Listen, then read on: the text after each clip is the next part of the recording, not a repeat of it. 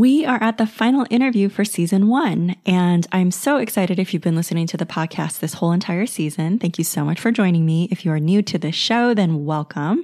I'm really excited for today's guest, especially because, the entire podcast is about breaking through taboo topics and really empowering mental and emotional health for Asian Americans. And what better way to close out the season than to talk about ketamine, which on Monday's episode, I mentioned that, it's been widely known as a party drug. You might have heard it as Special K. And on Monday's episode, you also heard me share about my experience with DMT, a little bit about mushrooms, a little bit about ayahuasca, just all of these different modalities in which people are expanding their consciousness and spirit. I say all of this with a caveat that you are your own responsible human being. So please do the homework, do the research, do what's right for you. But I wanted to at least offer you an opportunity to hear an interview with a doctor who's using ketamine therapy to break through really challenging mental and emotional health issues like PTSD. Samuel Ko, MD, is a board-certified emergency physician and the founder of Reset Ketamine, a medical clinic in Palm Springs, California, which if you haven't been to Palm Springs, I love that town. He's committed to providing patients with an innovative and rapid treatment for depression, anxiety, PTSD, as I mentioned earlier, and chronic pain so they can go back to living a whole healthy life. You can find more about him at resetketamine.com.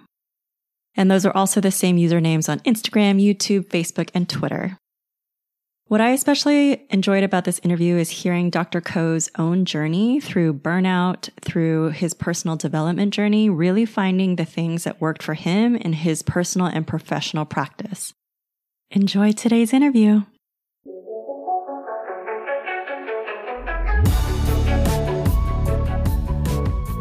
Welcome to the Fuck Saving Face podcast. I'm your host, Judy Tsui, and together we'll explore mental and emotional health for Asian Americans, especially breaking through any taboo topics. Life may not always be pretty, but it is indeed beautiful. Let's make your story beautiful today. Welcome back to the Fuck Saving Face podcast, where we talk about all things taboo to support mental and emotional health for Asian Americans. I'm really excited to have Dr. Sam Ko here today. He is going to be talking about ketamine, which before I garble anything up, I'm going to let him explain all about it. But the reason that I wanted to bring him on is because, we all know about how taboo mental and emotional health are in general, I think for any population, but especially for the Asian American population. And I've been loving interviewing Asian American men lately because I feel like you are very much unicorns in different mental, emotional health fields.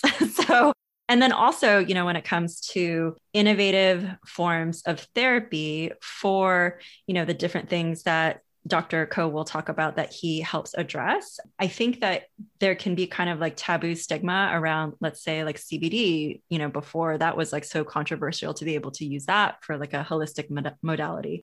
And so I think when it comes to ketamine, people might have experienced it as a club drug or, a Special K or something like that. So this is here to kind of debunk some of those myths. But in addition to everything else, we're kind of going to get into some of the personal stories that Dr. Ko has to share. Because before we jumped on this conversation, we had a little bit of a conversation about what it was like to grow up, Asian American and some of the things that you experienced in your family of origin or in your profession. So before we go any more into that, I'd love to turn it over to you to introduce yourself. Thank you so much for inviting me to your amazing podcast, and I'm honored to be such a guest. So ketamine is a medication. It was used as a general anesthetic initially, approved by the FDA in 1970. But more recently, it's being known as a medication that's used in treatment-resistant depression, PTSD, anxiety, OCD, and some forms of chronic pain.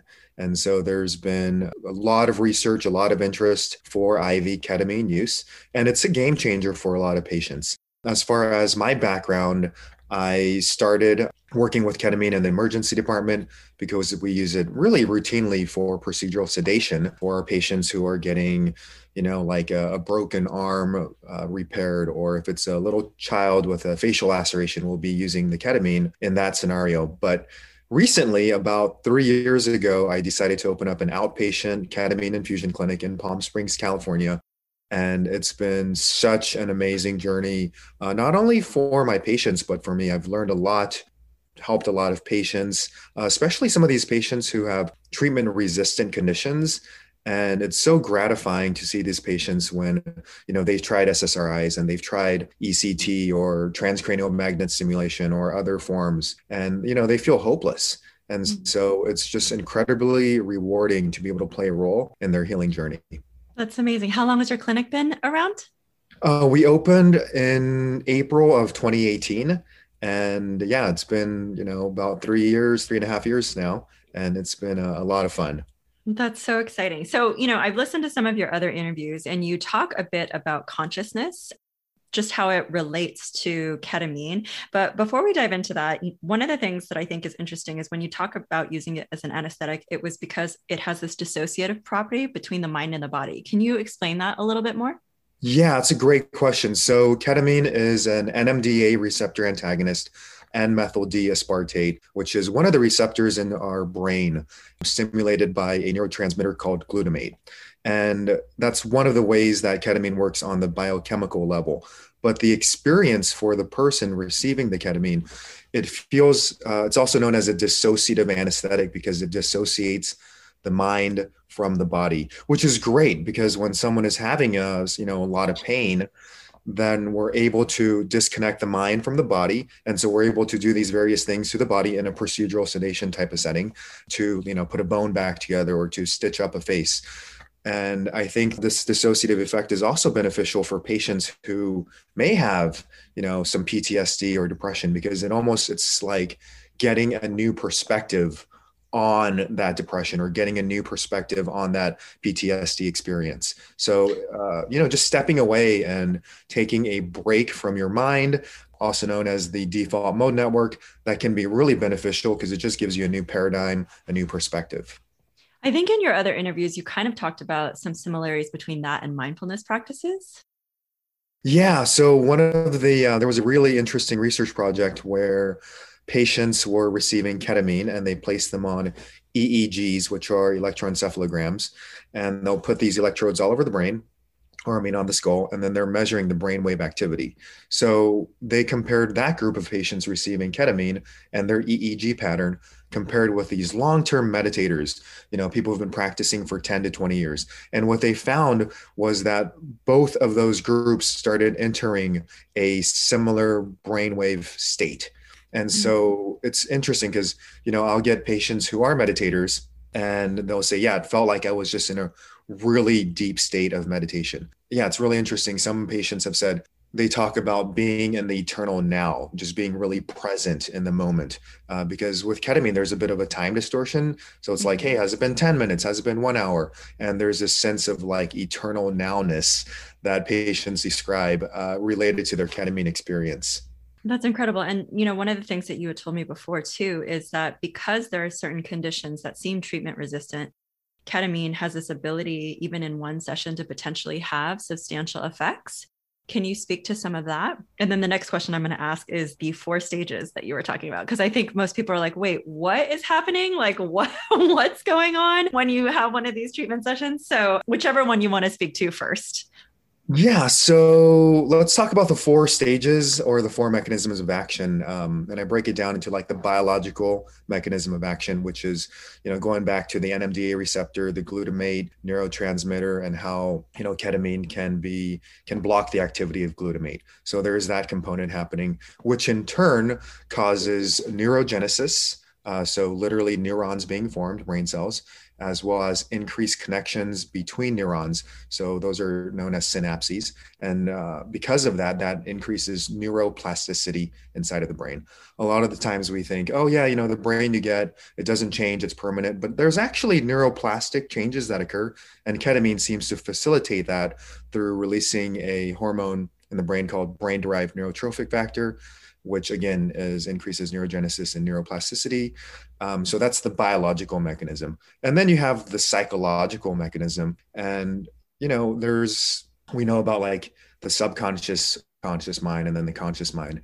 And ketamine seems to allow patients to kind of go into that unconscious mind. And, they'll have these, for example, repressed emotions or memories things that have just been held down for such a long time. They weren't even aware of it. And then during the ketamine experience, it'll just kind of come up to the surface. So from that portion, it seems like it's allowing a person to kind of enter that unconscious, subconscious mind, deal with things that they haven't necessarily dealt with. And then the third mechanism would be the functional mechanism. So we have a portion of the brain. It's called the default mode network, DMN. And this default mode network is where when we're not doing anything, when we're at a resting state, when we're daydreaming, just not focused on any activity, certain portions of the brain light up. And this is where we believe kind of these old chronic thought patterns may live. So someone may have a self-defeating thought pattern like, hey, I'm ugly, or hey, I'm not good enough, or hey, I'm not worthy. And so the default mode network seems to be where these thought patterns live. So what's cool about ketamine is that it actually disrupts the default mode network during that experience. So it's kind of taking a break from the mind. And in turn, when you're able to take a break from those chronic self-defeating thoughts, patterns, and beliefs, then you can go in and insert new patterns and beliefs, which is related to the intention that someone has during the ketamine infusion. The last stage or the mechanism would be the spiritual component. And this is something that's not explained by modern medical science. We can't physically, measure the spirit. But I feel like a lot of our patients will have these feelings or experiences where they'll feel a sense of connection to God, or they'll feel a sense of connection to humanity. And it's interesting because once they have that experience, like, hey, I am more than me, like I am connected to these other people, it gives them this, like, I don't know, like a refreshment or just this new sensation of like, hey, it goes greater than me. Like there's things that are beyond me, kind of a transcendental space. And in turn, that leads to healing, because when we're just so focused on ourselves and our own issues, it's nice to take a break and be like, hey, there's more than just me. There's, other people, there's society, there's Earth, so all four of these mechanisms of action seem to play a role for therapy in ketamine. That's so fascinating. With that fourth stage, I'm always so fascinated by the spirituality of things, especially when scientists also embark on that spiritual science, because I think it can't be explained. And so for so many, I think, Western methods of treatment, you want to be able to prove it, like clinically and otherwise. So speaking to that, it reminded me of DMT, and in terms of, what people might have heard in regards to accessing the quote unquote like God molecule and that sense of expansiveness. One of the clients that you worked with, you had mentioned in an interview, experienced like ego death essentially, and how, terrifying that must be, because I think it's innately programmed within all of us to be afraid of death or to have some sort of feelings about it. So can you explain, like some of these experiences in terms of what you've seen clients come through and, the transformation perhaps? Yeah, it's a great question. So there was a really interesting study, talking about this near-death experience, because I'm just fascinated by that. They took an account of people who actually had near-death experiences, whether it was a cardiac arrest or some sort of operative complication or a stroke or car accident. And these patients survived, and they would type up or write up their accounts of that near-death experience. And then there was another category of people doing DMT or ayahuasca or psilocybin or ketamine. And after those experiences, they would also write up, a narrative of their experiences. They plugged up both of those stories into a software program and analyzed those stories for semantic similarities. And what they found was that the ketamine experience most mirrored the actual near-death experience. Wow. And so going to this concept of someone can have a ketamine experience, and while they're doing that, enter this near-death stage where they feel like they've died or they feel like they've passed away.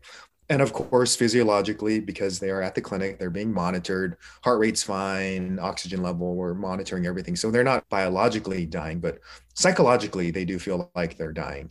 And we've had patients experience this multiple times. I remember one patient, we gave him a pretty high dose of ketamine, and then he comes out of it and he says, hey, Dr. Ko, I died.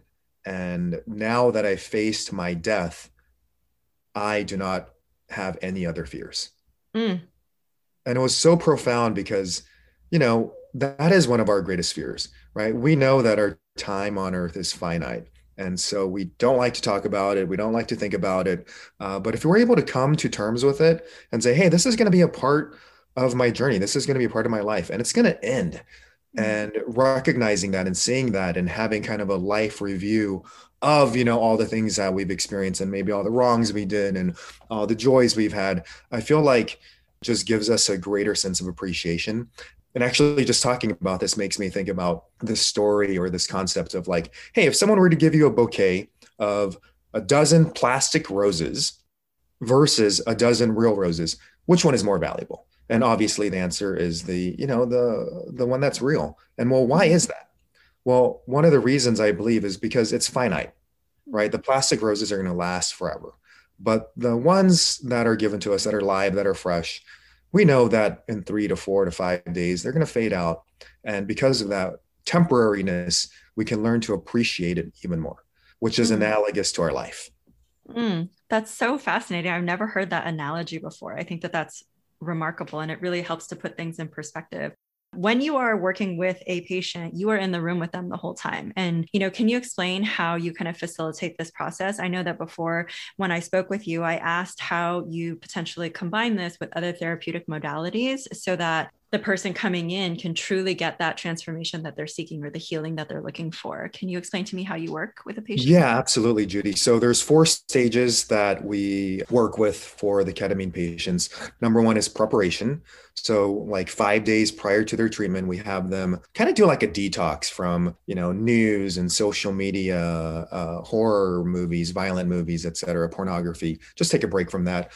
We also have them decrease or restrict completely their alcohol usage, their marijuana usage, just to take a break, clean the mind, along with suggesting, being in nature, meditation, journaling, connecting with positive influences, etc. So we have like a preparation initially, and then the next stage is the intention. So having the patient focus on an intention of why they're doing the ketamine, what's their vision, what's their outcome that they want to focus on, because that intention is really crucial to the experience. Because as I mentioned earlier, ketamine facilitates neuroplasticity. And it's like, well, if the brain is changing and there's neuroplasticity occurring, well, where is it going? What are we changing it into? And that's where that intention component comes into. The third stage is the experience of the ketamine. So actually just experiencing the experience. We have our patients, they'll come into the clinic, they will have eye shades. We have a specific playlist. So it's more going internal, connecting with their body, connecting with their innate wisdom. So that's the experience stage. And then the last stage is the integration. And by integration means kind of like doing the homework that one needs to do. So for example, someone's like, you know what, I really need to take a break from alcohol, or, hey, you know what, I need to start exercising more, or, hey, I need to end that relationship, or, hey, I need to change my job. So taking action based upon the experience that one has, that's that integration, which can also be facilitated by talking with a therapist, an integration specialist, a life coach, et cetera. That's all very useful. That's fascinating. And when it comes to different reasons that people seek you out, I know that you had mentioned like treatment resistant conditions, but are there other, like, as you were talking about integration or being able to break through pattern thinking, I think that those are things that I would benefit from. So who are the people that you feel like really benefit from ketamine treatment? So that's really interesting. So ketamine, the way we're using it right now, Judy, it's off-label. So, and by off-label, we mean like, hey, it's FDA approved for one indication, i.e. general anesthesia, procedural sedation. So it's approved for that. Off-label, when we're using it for depression and PTSD and anxiety, that's how we're using it in the clinic.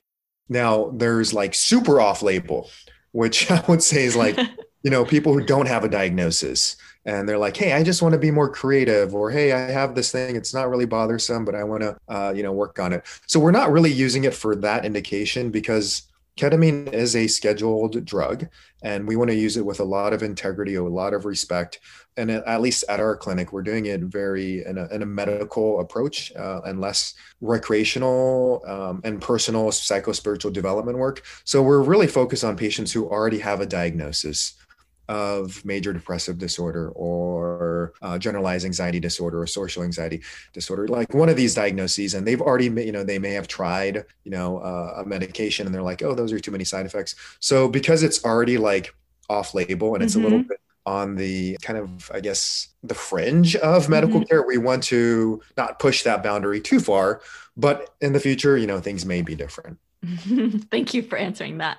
So, going back to your own personal story, I know that you used to practice in the ER. And, part of what kind of led you on this journey was you shared one story where, you, as a doctor, you're witnessing a lot of trauma and the potential burnout that people go through. And, I think like so many different careers and professions, there's all these side effects that happen that we're not really trained to handle or don't know about.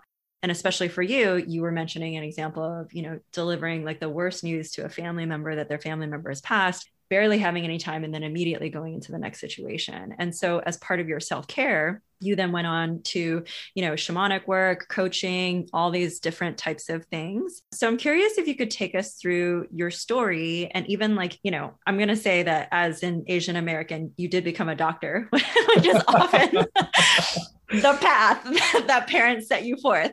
But I'm curious about, just your own personal story and any experiences that you've had of what you feel like your Asian American identity may have contributed to that or, brought you down a certain direction. Yeah, wow, that's a big question. Yeah. And a long story. So going to the Asian American roots, yeah. So I'm living the Asian American dream. Thank you, mom and dad.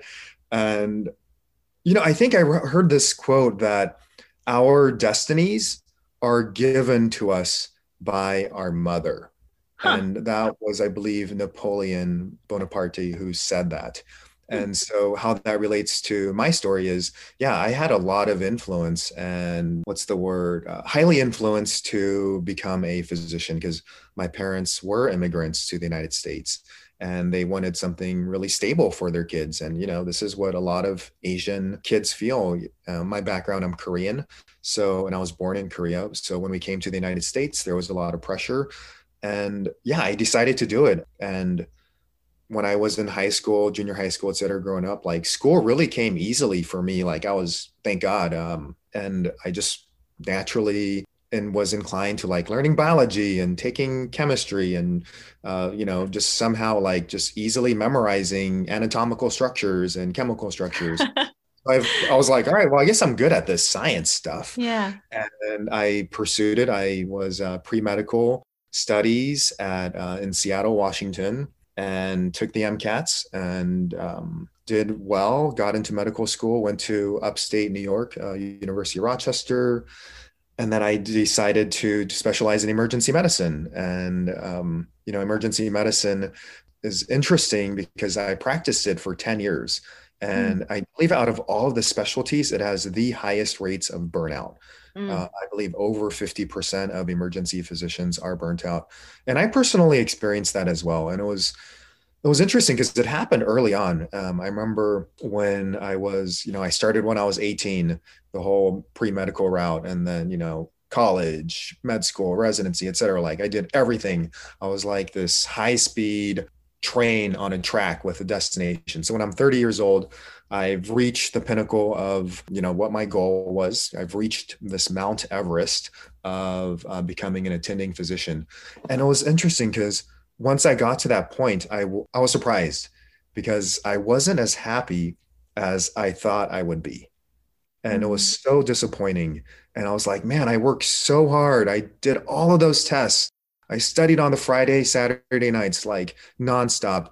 And I reached the pinnacle, which, was the promised land. Like, hey, once you become this physician, you're going to be, the happiest you've ever been. And there was literally a point after I had practiced for about a year, maybe 2 or 3 years. And I was like, you know what? I don't want to do this. Like, I'm Mm. just going to quit.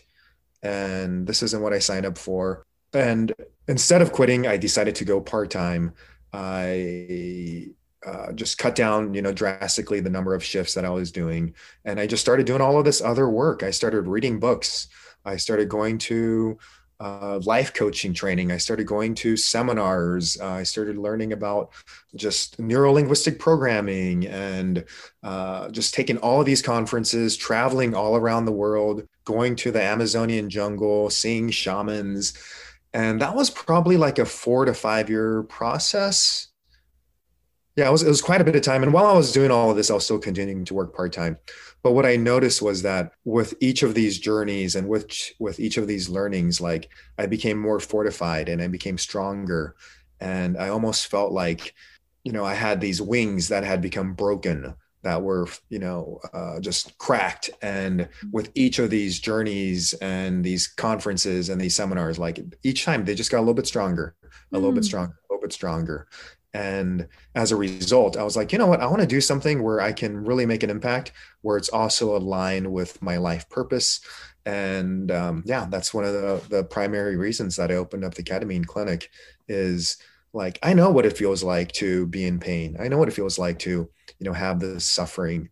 And like, I want to facilitate and help patients get these transformational experiences so that they can also have their wings kind of reset and Mm. to be able to fly fully. Because yeah, like it's incredibly gratifying to be a part of that process, and I know it's also a part of my life purpose. And just Mm. to tie that into the very end, I had mentioned Napoleon. He said, "Hey, our destinies are given to us by our mom." Like now, I do understand. Yeah, I am living my purpose. And there were a lot of challenges, a lot of downs and ups. But right now, the way I'm living, what I'm doing right now, it is like I do know that it is a part of my life purpose. That's remarkable. Did your parents have any idea what ketamine was before you started opening your clinic? They did not have any idea about it, but it's interesting because at a certain point, they're like, I remember my dad, he's like, "Hey, Sam, you can do whatever you want. Like, you've already become a physician. Like, we trust you." And they Mm. were fully supportive of, this endeavor. That's so wonderful. So I'm really curious because of your personal journey and your professional journey. What have you learned about consciousness? I know another big question, huh? Wow, that's a big question. What have I learned about consciousness? I would say the first thing is it's hard to know. Like, I would say the first is I don't know.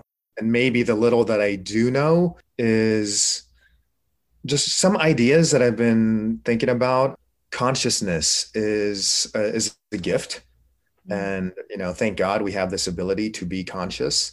And there's this scientist, and he talks about how consciousness may not actually originate from our brains, because that's kind of the current model is like, hey, the brain is the source of consciousness. And there's this other concept which is controversial, and he believes that the consciousness may actually come from another source where the brain is actually the receiver of consciousness.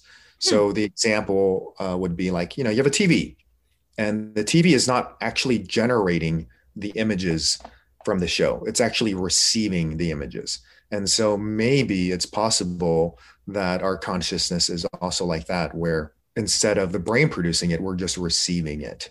And then how that connects to, going back to universal consciousness, maybe we are actually all one universal consciousness, and we have these little human brains, and we think we're all separate doing our own thing, but it's actually connected to this giant universal consciousness, which Carl Jung talks about how when we go to sleep, we'll go connect to that universal unconsciousness, and which is the reason why people have similar dreams and archetypes and symbols that show up. So yeah, it's interesting.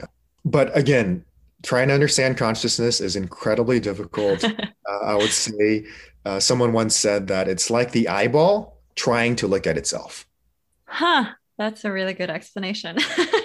What you were talking about in terms of that shared global consciousness. And then what we talked about before, near death experiences, when I was an editor of a yoga and live music events online magazine, we ended up attending this event where Don Miguel Ruiz Jr. was there and all these other people. And then there was this one man who, we got there late, so I wasn't really sure like what was happening, but he was a medium. And so that show with like Jennifer Love Hewitt, like way back when, was apparently based on his experiences and whatnot.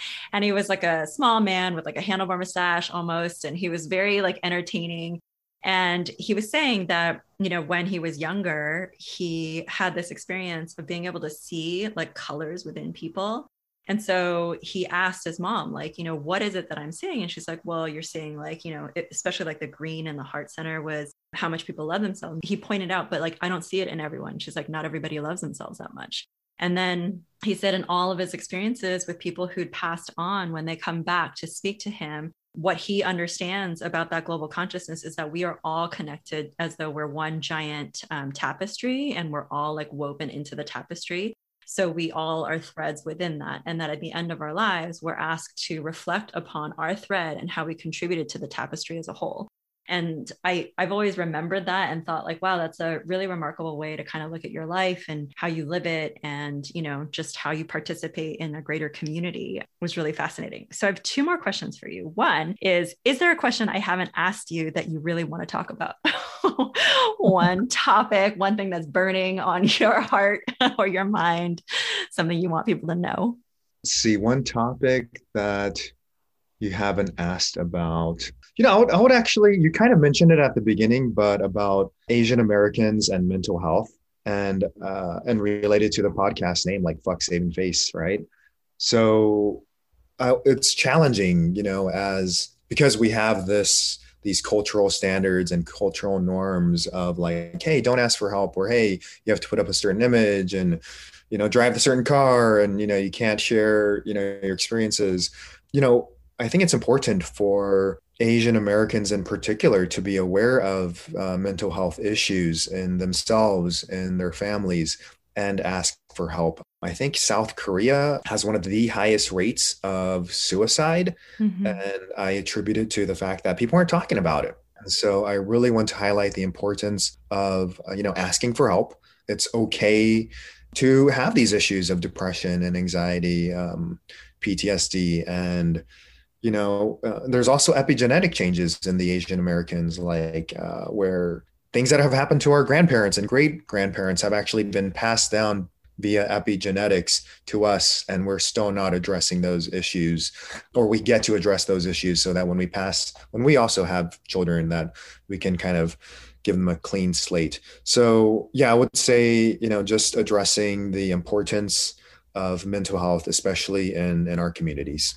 I love you. Thank you for saying that. I underscore that completely. I really wish that, I always say that we are the kind of like the most current point of our lineage. And so we have so much power to shift that, whatever the narrative has been around. And like you said, like sometimes we're not even aware. We're not even aware of like the legacy that has been carried forward. But knowing that we are powerful. In your other interview, you had also, one of the hosts asked what you would want to share with their audience. And the whole podcast was about depression. And you were reminding people like, you can get through this. There is support out there available for you. You're not alone. And I think when you're in that depressive state, it can be really hard to think clearly. There's that mental fog that happens. This woman whose books I love, she talks about mental health in a way where she's like, can you imagine having a disease that makes you want to murder yourself? Like, it's the most fucked up thing. And like when you're in that state, it's so hard to recognize that you're there. So I think that one of the other things that ketamine is really great for, that, someone else mentioned in the podcast, was that suicidal ideation. Like, if they're experiencing that, then this is a really great opportunity to kind of shift that direction of where that's headed. And you kind of led into the final question, which is, along the lines of fuck saving face. What do you wish that either, you could tell other people about that, or, that someone else said to you, or just something that, challenges the idea of having to save face? Yeah, I would say, fuck saving face, because life is short. Memento mori. Right. So the saying that, remember, you're going to die, and we're going to be here for a very short period of time in the grand scheme of things. And so what are you worried about?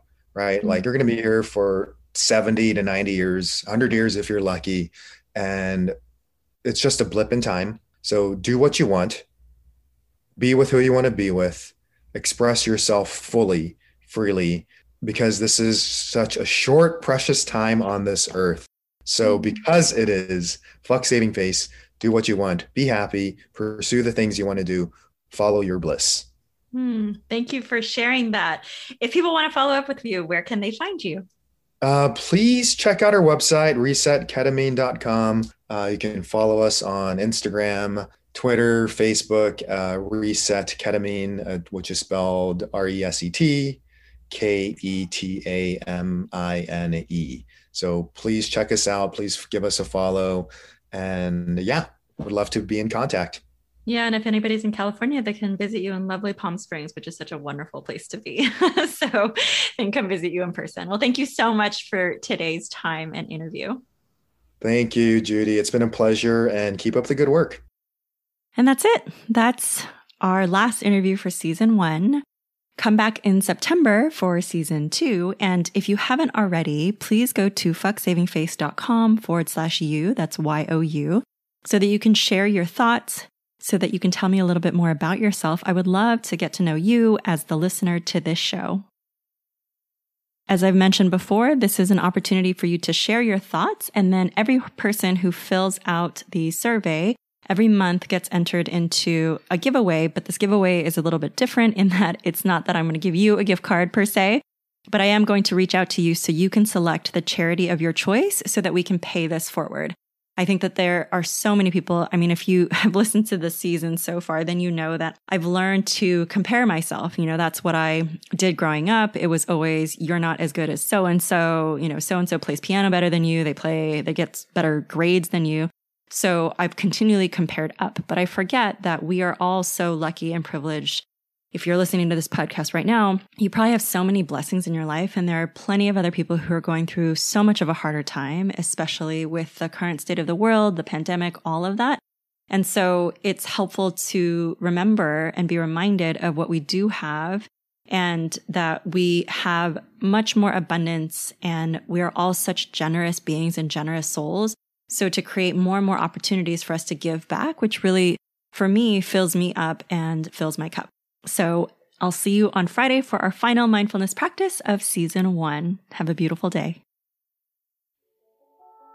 Thank you so much for listening to today's episode. If you liked what you heard and know someone in your life who might also benefit from hearing this episode, please feel free to share it with them. Also, if you'd like to support our show, you can make a one-time donation at fucksavingface.com, or you can make a recurring donation at patreon.com/fucksavingface. That's fuck without the U. Subscribe today to stay tuned for all future episodes.